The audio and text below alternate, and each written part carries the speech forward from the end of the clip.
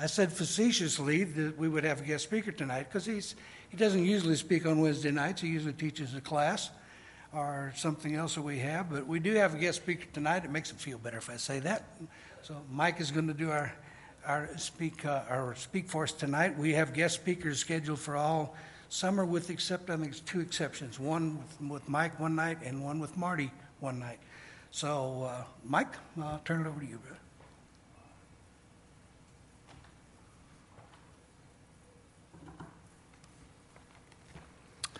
You know, if Linda didn't want to hear this speech, no, I pray she'll be okay. I don't know if you know that she suffers from asthma, and that causes her to lose consciousness from time to time. I was actually surprised for her being here tonight, it being so warm out, so on and so forth. So I think I see them getting her in the car, so I think she'll be okay. All right, our Wednesday night series. I'm your guest speaker for this Wednesday night. The theme, of course, as you know, is what the church needs to hear. What the church needs to hear. There's a guy that wrote a book, a minister wrote a book, and he said his book had a title like that, What My Church Needs to Hear, But I Need My Job. It's a very interesting book. I want to start with witness. I'd like to get the PowerPoint up, though. Is it up now? We're good. Okay, so I'd like to start with a witness. We don't do that a lot in the church, a witness. I want to do a witness. I want to give my witness. Because I think the church needs to hear my witness as an individual. I grew up in French Quebec in the 50s. As a Roman Catholic, and I obeyed the gospel when I was 30 years old. Now you have to understand that the Catholic Quebec in the 50s and 60s was a place where 90% of the people shared a homogeneous faith. In other words, it was the only religion in town. 6 million people in that province, and more than 90% of them were Catholic. So wherever you went, the religion was the same. Every town, every little city, every church, every service was exactly the same. All Catholic. The mayor was Catholic. The premier was Catholic. All the politicians were Catholic. The police chief was Catholic. In Montreal in 1950, you could not get a license to have a public meeting that was not Catholic-based. If you were a Protestant, you wanted to come in, or evangelical, and you want to have a public meeting somewhere and you needed a license to do it, you couldn't do it. You couldn't get it. That's what I come from. There were 3 key figures in the church around whom our interest and our devotion centered.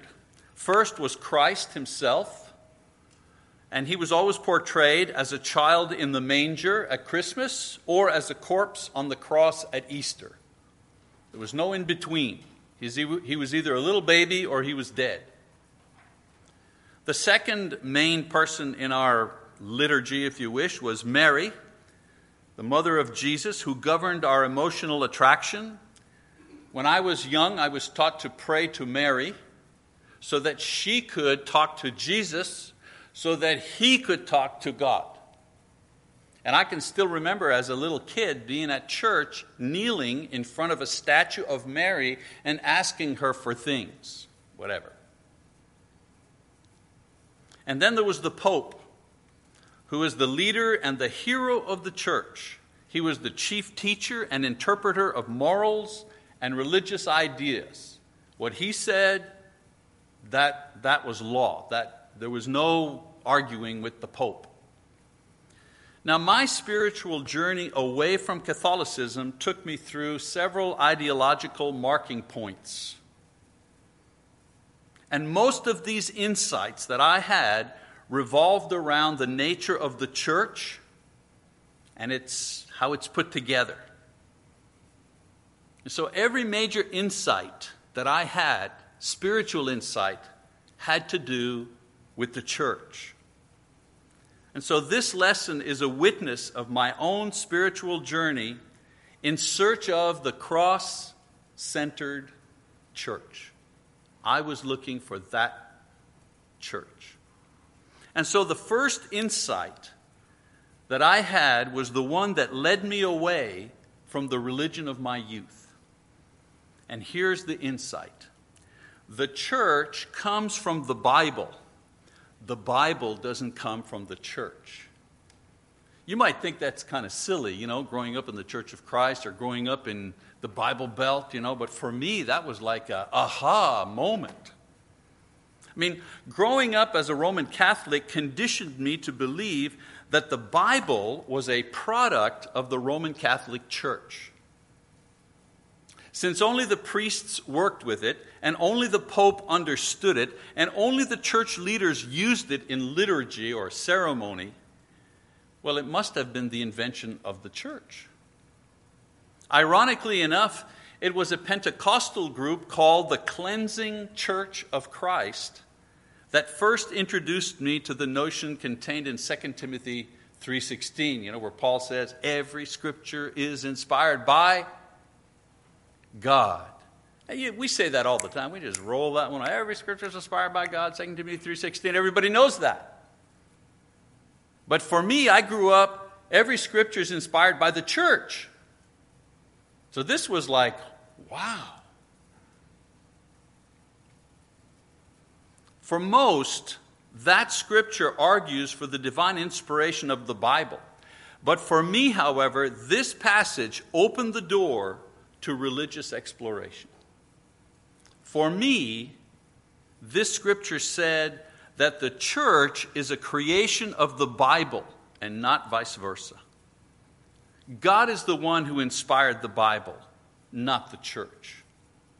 For me, this was a mandate to examine every church according to the Bible, even the Roman Catholic one, and when I did, it was found wanting. And so I left. The next insight was more complex, and it took longer to come into view. It was the answer to the question, why am I a member of the Church of Christ? Now, I knew why I was a member of the body of Christ. But was my association with the Church of Christ the same thing? I had to work that out in my adult mind. Many of you who grew up in the church probably never even asked yourself that question. You see, I was baptized in a very small congregation in Montreal after having studied with the local preacher. I was a typical 30-year-old who had messed up his life and finally turned to God for help and found salvation. No new story there. And the first few years of my Christian walk centered on questions of personal holiness, giving up smoking, giving up immoral behavior, the things that, the baby steps of Christianity. And discipleship, coming to church, learning how to serve, the basic things. Training how to teach a class and then later how to preach. But then when I left Montreal and I began to travel around, I became aware of Christianity in a much larger context than just the little church that I went to in Montreal.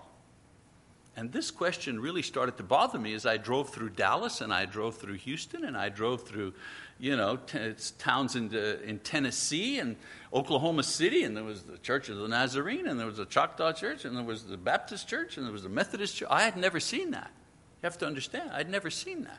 All I saw was the Catholic Church, and then the Church of Christ. So I thought, well, isn't everybody a member of the Church of Christ? And to my surprise, I found out no. The statement that the Church of Christ is the only true church, is the only church following the Bible, are the only ones who want to be disciples, might be sincere statements. And they may be true statements. But I realized that we were not the only ones making those statements. You see what I'm saying? other people promoted the idea that their church was based on the Bible too. And they were Bible churches. So where did that leave me? Well, it left me with two options. Number one, I could conclude that everybody else was a liar, or everyone else is mistaken, or everyone else is insincere. That could be one conclusion. The problem with that is I couldn't make that judgment because I can't read the heart of every single individual, and I'm not supposed to. Another conclusion I could have come to is, well, maybe there exists a great variety of expressions of the body of Christ or the church, many different churches, and they just don't know each other, but God knows who they are. And that was a very comforting thought to me for a time. You know, the idea of ecumenism, we call it ecumenism, or the term ecumenic means universal, all roads lead to God type thing. Very comforting. Very comforting. The idea of ecumenism is based on this position, and it strives to introduce everybody to everybody else in Christianity. Let's all just be friends. Let's just all be one big happy family. The problem with this conclusion, again, this is my witness. I'm telling you my spiritual journey. The problem with this conclusion, let's everybody be friends, it doesn't matter, doctrine's not important. There was a problem I had with that. Two problems, actually. First of all, this idea does not match the figurative language used to describe the church as a body in Ephesians 4:15 and 16. And I want to read that for you. Ephesians 4:15 and 16. Paul says, "But speaking the truth in love, we are to grow up in all aspects into Him who is the head, even Christ, from whom the whole body, being fitted and held together by that which every joint supplies, according to the proper working of each individual part, causes the growth of the body for the building up of itself in love." Well, wait a minute now. Let's all get together. Everybody's part of the big same happy family. That's not what the Bible says. The Bible says that the body knows itself. The body supports itself. The body corrects itself. The body nurtures itself. This business of ecumenism, where there are many bodies and they don't know each other, does not match this description in the Bible. And you have to understand, the reason I left the Catholic Church is that I could find so many things that it did that did not match the Bible. And so the same rule, persisted as I questioned this idea of, why am I a member of this church? Why am I not a member of that church? And then there was another problem with the issue of ecumenism or universality. This position does not allow me to work towards the unity prayed for by Christ in John 17:11, where Jesus says, "Holy Father, keep them in my name, which thou hast given me, that they may be one, even as we are one." So if separate bodies are okay, then why does Jesus pray that we all be just one body? And so I realized that ecumenism was not the answer to my question. I didn't have the answer to my question,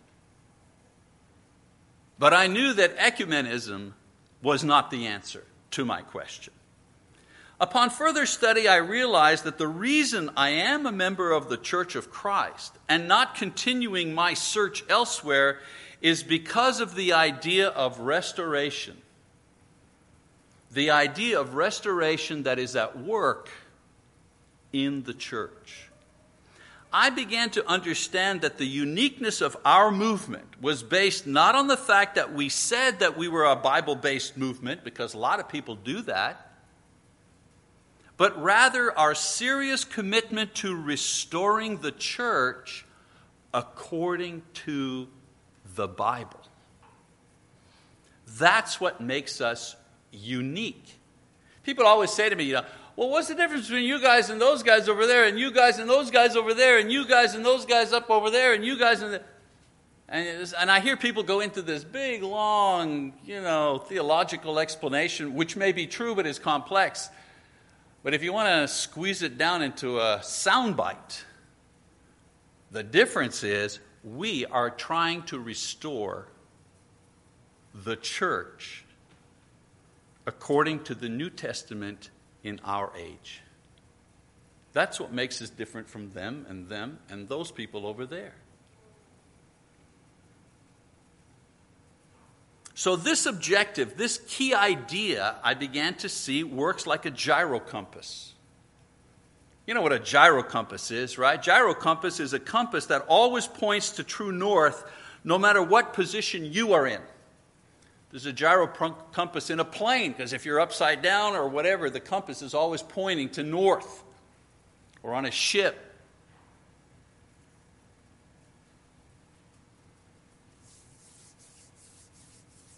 Well, I saw that this restoration principle not only guides us towards a faithful life in Christ and ultimate salvation, but also is the spiritual mechanism that can produce the unity that the New Testament says that we must have.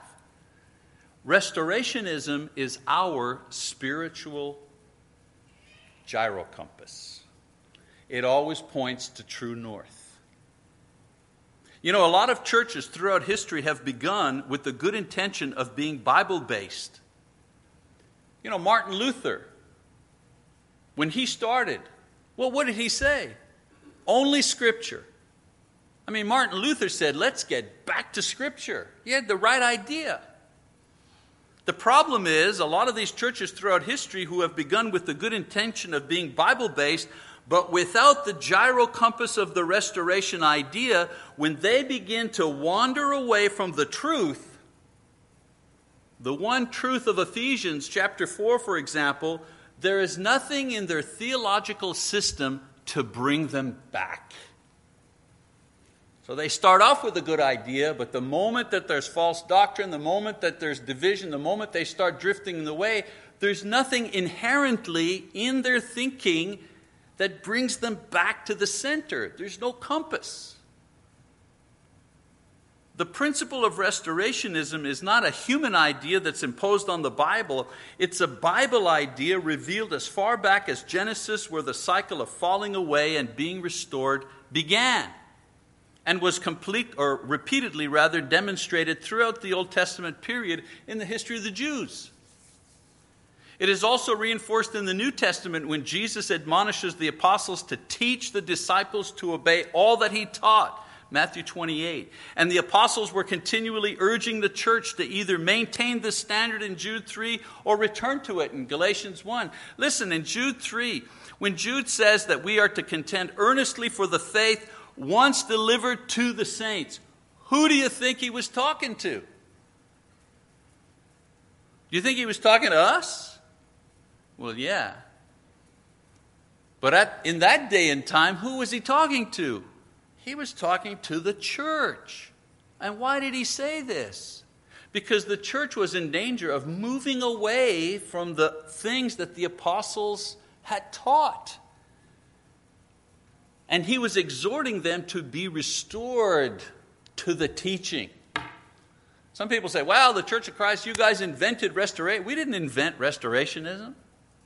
We simply recognized it as a biblical principle and we applied it to our Christian lives.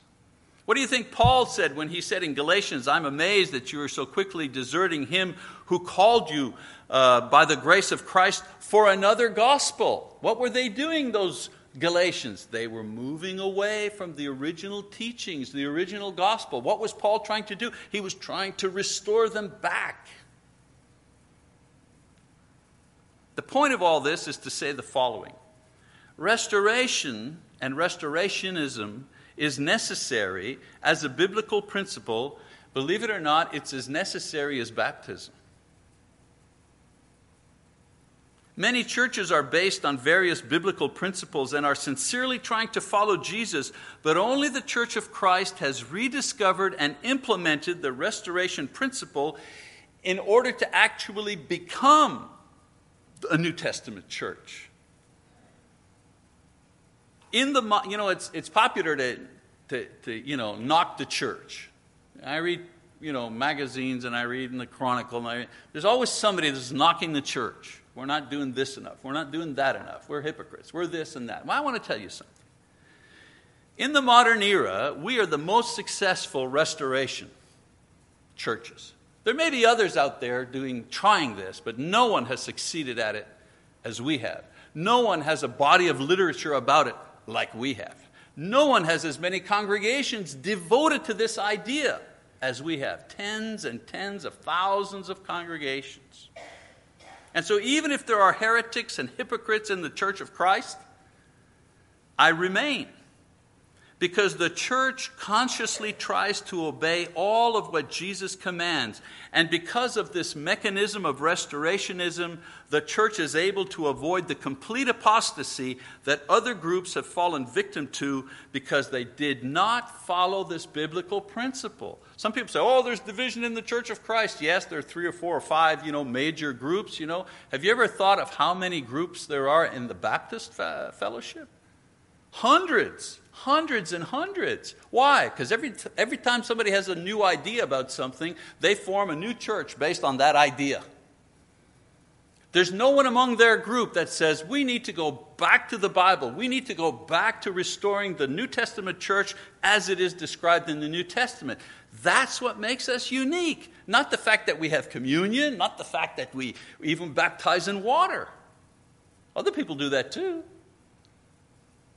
And not only do I remain, but I encourage my children to follow as well, because I know that because we espouse these principles, their souls and their children's souls will be saved. Because in every age in the Church of Christ, if we go right too much or left too much, there'll always be somebody standing up and saying, wait a minute, let's get back to the basics. And no eldership will fault that person, that preacher, that whoever it is, because we're committed to the idea of establishing New Testament churches in our age, in our era. A third insight completed my education. The third insight was that restoring the cross to the center of church life is extremely important. This understanding about restorationism led me to this insight, and the one that is directly related to the substance of my lesson. I realized that the main objective of restorationism is to continually restore the cross of Jesus Christ as the central point in the life of the church.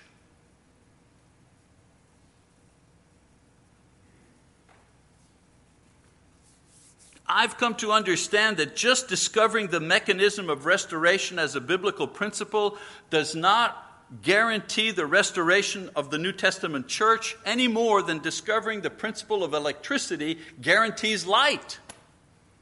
You've got to learn how to apply the principle in order to produce the effect.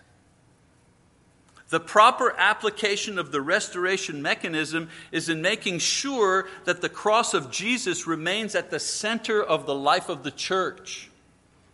In doing so, the church will remain true to the New Testament and thus perpetuate itself in every culture and every age. Listen to what I'm saying now. What we've concentrated on, to our disadvantage, is to only restore New Testament forms to worship and baptism. We need to worship without instrument. Well, that's a biblical way to worship, of course. And that baptism is by immersion in the water. Yes, of course, that's a biblical form. But we've put so much emphasis on those ideas, we've neglected the core of the gospel. And the core of the gospel is the cross of Jesus is at the center of my life and is at the center of our communal life. That's restoring New Testament Christianity. The question that arises from this conclusion was the most difficult. How do you restore the cross to the center? I believe that the Bible teaches us this in the following ways. A couple of more points. Lesson will be yours. Restoring the cross to the center, the true work of restoration. We thought that the true work of restorationism was making sure everybody was baptized in the water by immersion. But the true work of restorationism, without forgetting that, is to make sure that the cross of Christ is the center of my life and the center of your life and your life. How do we do it? Number one, restore cross-centered preaching. Romans 1:16. I am not ashamed of the gospel. Why? Because it is the power of God unto salvation. If the cross is to be at the center of the church, then the cross must be at the center of the preaching of the church. An example of this type of preaching is Peter's first sermon in Acts 2, where he proclaims Christ as divine Messiah. He talks about his death and burial and resurrection as a fact, and repentance and baptism as the only response to the offer of forgiveness from God. Who cares that baptism is in the water? I mean, who cares? You think the people out there care about that? Really? People out there, single moms with 4 or 5 kids, abusive husbands. You think people on drugs, you think people with all kinds of financial issues haven't worked for a year, been thrown out of their house. You think, and those people without God, you think those people really care that we don't use an instrument during our worship? You think they really care about that? No, they don't care about that. Why? Because that's not the gospel. The gospel is about the cross. That's what people care about. That's what draws them. And thankfully, because we're a restorationist church, when they say, what must I do? Okay. We got the answer for you right from the book. Acts 2:38. Repent, be baptized. Forgiveness of your sins. Receive the Holy Spirit. But we can't tell them what the response is until we tell them what the gospel is, because that's where the good news is at. So this message needs to be proclaimed over and over again using every method of communication at our disposal. This is the message that the masses need to hear in order to be saved. It's the one we need to make in order to lay claim to the name Church of Christ. We invest our energy and millions of dollars in building auditoriums so we can preach this message to the saved. But let me ask you this. Would we ever dream of spending $1 million to preach this message to the lost? Would we as a church ever borrow money so that we could preach to 1 million people or 10 million people? Would we do that? And we wonder why the church doesn't grow. And why do we spend to preach to foreign countries, but we don't do it here in our own town? You know, it's becoming popular to substitute this message with one based on the history of the church or the Bible as a self-help book, remedies for social ills taken from psychologists. But the power of God unto salvation is the gospel, and the power of the gospel is the cross, and that's what our evangelism efforts should be about, telling people about the cross. Without cross-centered preaching to the lost, we lose sight of the shoreline and we quickly become discouraged and discontent and dishonest. True restorationism also requires that we restore cross-centered teaching. Acts 2:42. You know, once people are brought to salvation through cross-centered preaching, they need to be grounded by being taught a cross-centered faith. A good example of this is Philip and the eunuch in Acts 8:34 and 5. What was Philip teaching the eunuch? He was teaching him what the prophets had to do with the cross of Christ, how these two things were related. And a lot of times we teach a lot of things. We teach about issues. We teach about individual offense and people in the Bible. We get a lot of facts about the Bible. We teach about how to use the Bible as a self-help device to feel better. But in order to restore the cross to the center, we need to restore the New Testament church. We need to make sure that the church is being taught how all of these parts of the Bible fit into the cross. I never get tired of preaching about the cross of Jesus. I never get tired of explaining how whatever is in the Bible fits into that plan. Why do you think we spent 23 sessions in Great Christian Doctrine? And what was it all about? It was all about the cross. 23 solid weeks of teaching just about the cross. And I could have kept going. You know, the teaching of the Bible is like a wheel with spokes. And all the spokes are all the individual teaching. And at the center is the cross of Jesus. All the teaching emanates from it and goes to it. Everything looks to or emanates from the cross of Christ, and without this conscious awareness and purpose teaching, the church drifts away from this center. I ask you to review the book of Acts and the epistles and see if this is not the overall objective of Peter and Paul in their sermons and writings. I think Raymond Kelsey, great Greek scholar and Bible teacher of bygone years, had this in mind when he wrote his book, Christ-Centered Sermons. You see, the cross is at the center, and the New Testament church is around it, and in order to maintain this position, we must demonstrate and teach repeatedly how all things relate to the cross. And then finally, true restorationism requires that we restore cross-centered living. Romans chapter 8, verse 13 says the following. For if you are living according to the flesh, you must die. But if by the Spirit you're putting to death the deeds of the body, you will live. Pretty simple, isn't it? Preachers preach the cross, teachers teach the cross, and we as the church must live the cross for the restoration of New Testament Christianity to be complete. Publicly, we live it through baptism and communion. Those are the outward expressions of cross-centered lives. But privately, we live it by dealing with sin on a day-to-day basis. Someone says, well, that's pretty, that's a kind of a theological, that's way up there idea. How do I live a cross-centered life? How do I do that? It sounds good in a sermon, as a point in a sermon. How do I do that? You deal with your sins. That's how you do it. Whether you're young or old, you deal with your sinfulness every day. That's cross-centered living. We can be known by others as the New Testament church by our preaching and our teaching and the sign on the door. And others witness that we are focused on the New Testament by the way we baptize, by the way we worship, by the way we organize ourselves for work.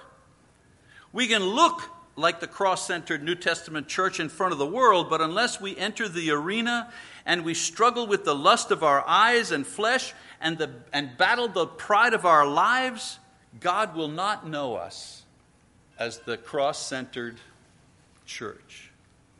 I'm going to go to Matthew chapter 7, verse 21. Read that. I think it's up there on the PowerPoint. Verse 21 says, Not everyone who says to me, Lord, Lord, will enter the kingdom of heaven, but he who does the will of my Father who is in heaven. Many will say to me on that day, Lord, Lord, did we not prophesy in your name, and in your name cast out demons, and in your name perform many miracles? And then I will declare to them, I never knew you. Depart from me, you who practice lawlessness. Listen. If God refuses to recognize those who do miracles without holy living, do you think that he will recognize us only because we figured out the proper mode of baptism and done away with instruments of music, but we have not dealt with the sin in our lives? Really? You think that'll cut it? In the end, man will not decide who is the true church, although we sure spent a whole lot of time debating it. God will decide which is the true church of Christ, who has managed to restore it in each generation. I'm saying to you, we've been so blessed because of the people who have come before us. They've left us a body of understanding and knowledge to help us do that by implementing this idea of the restorationist ideal. When he comes, he will not be fooled by the crosses on buildings. He will not be fooled by people wearing crosses as jewelry. He will come for those who have hung themselves on the cross with his Son, Jesus Christ. This is what cross-centered living is all about. Paul says it in 2 Timothy chapter 2:11. He says, "It is a trustworthy statement, for if we died with him, we shall also live with him. If we endure, we shall also reign with him."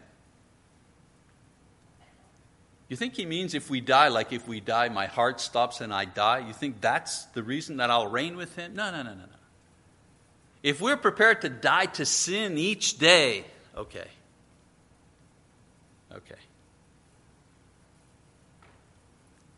And if we endure what? Endure the problems of life? Endure the injustices of life?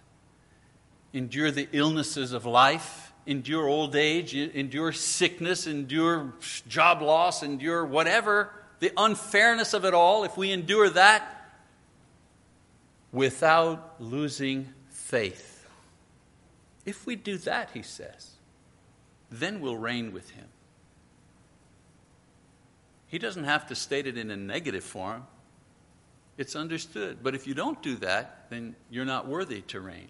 We're not worthy to reign. So my exhortation to you is biblical, and it's simple and it's familiar. Let's continue to restore the New Testament church by keeping the cross at the center of our spiritual experience. Keep cross-centered preaching as our main message to the world. Promote cross-centered teaching to build true New Testament churches. And perseverance in cross-centered living that we might be found faithful when he comes, and he comes at any time. And I hate to use our dear sister Linda. We know she's okay. She went out, but that's exactly how it happens. You're there, you're alive, you're doing okay, and then all of a sudden, you're not. In my experience as a minister dealing with people who have died, I have not yet one time found someone who is actually ready for the moment that it came. And I mean ready, I don't mean ready in faith-wise. I mean, they're very ill, they're terminal, they know they're going to die, they're in the hospital, they're all hooked up, but it still comes as a surprise when they actually die. Oh, I thought I had another few minutes at least. That's the thought. Last night we were driving, my wife and I, and we had the baby with us. We had Emily's baby with us, Emily House baby in the back seat. We went to Homeland, Home Depot to get something. No big deal, right? We get the thing, we put it in the car, we're going to put up a blind in one of the rooms, we're having fun, the baby's in a good mood, we're fine, isn't it wonderful, life is good, we're pulling out of we're just pulling out of there, and just pulling out of there, thankfully, Lise was driving, she's a cautious driver, she just was ready to slow down, and out of the alley came two guys in a truck, zooming right by us, no stop, didn't even see us. We could have been saying, hey, Lily, how you doing? And Mama could have been looking in the rear view, looking at the baby, and these guys would have just walloped us, killed us. Were we ready? Well, spiritually, I hope we were. But ready, you know what I'm saying? Today I'm going to die? No. Because all we were doing was going to Home Depot.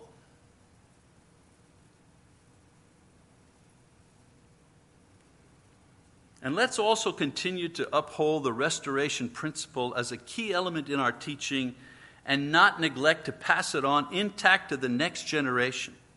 I don't want us to be remembered in history as the ones who failed to stand firm in this area when we came under attack. Those kids that are out there and those kids that we're going to have here in VBS and those teens that go to camp, somewhere along the line, we're going to have to pass on to them the gyro compass, so that they too will be able to find true north when we're gone. This is our watch. This is us. We're on watch now. Let's make sure that the perimeter is secure when the guard will change. I thank you very much for your attention.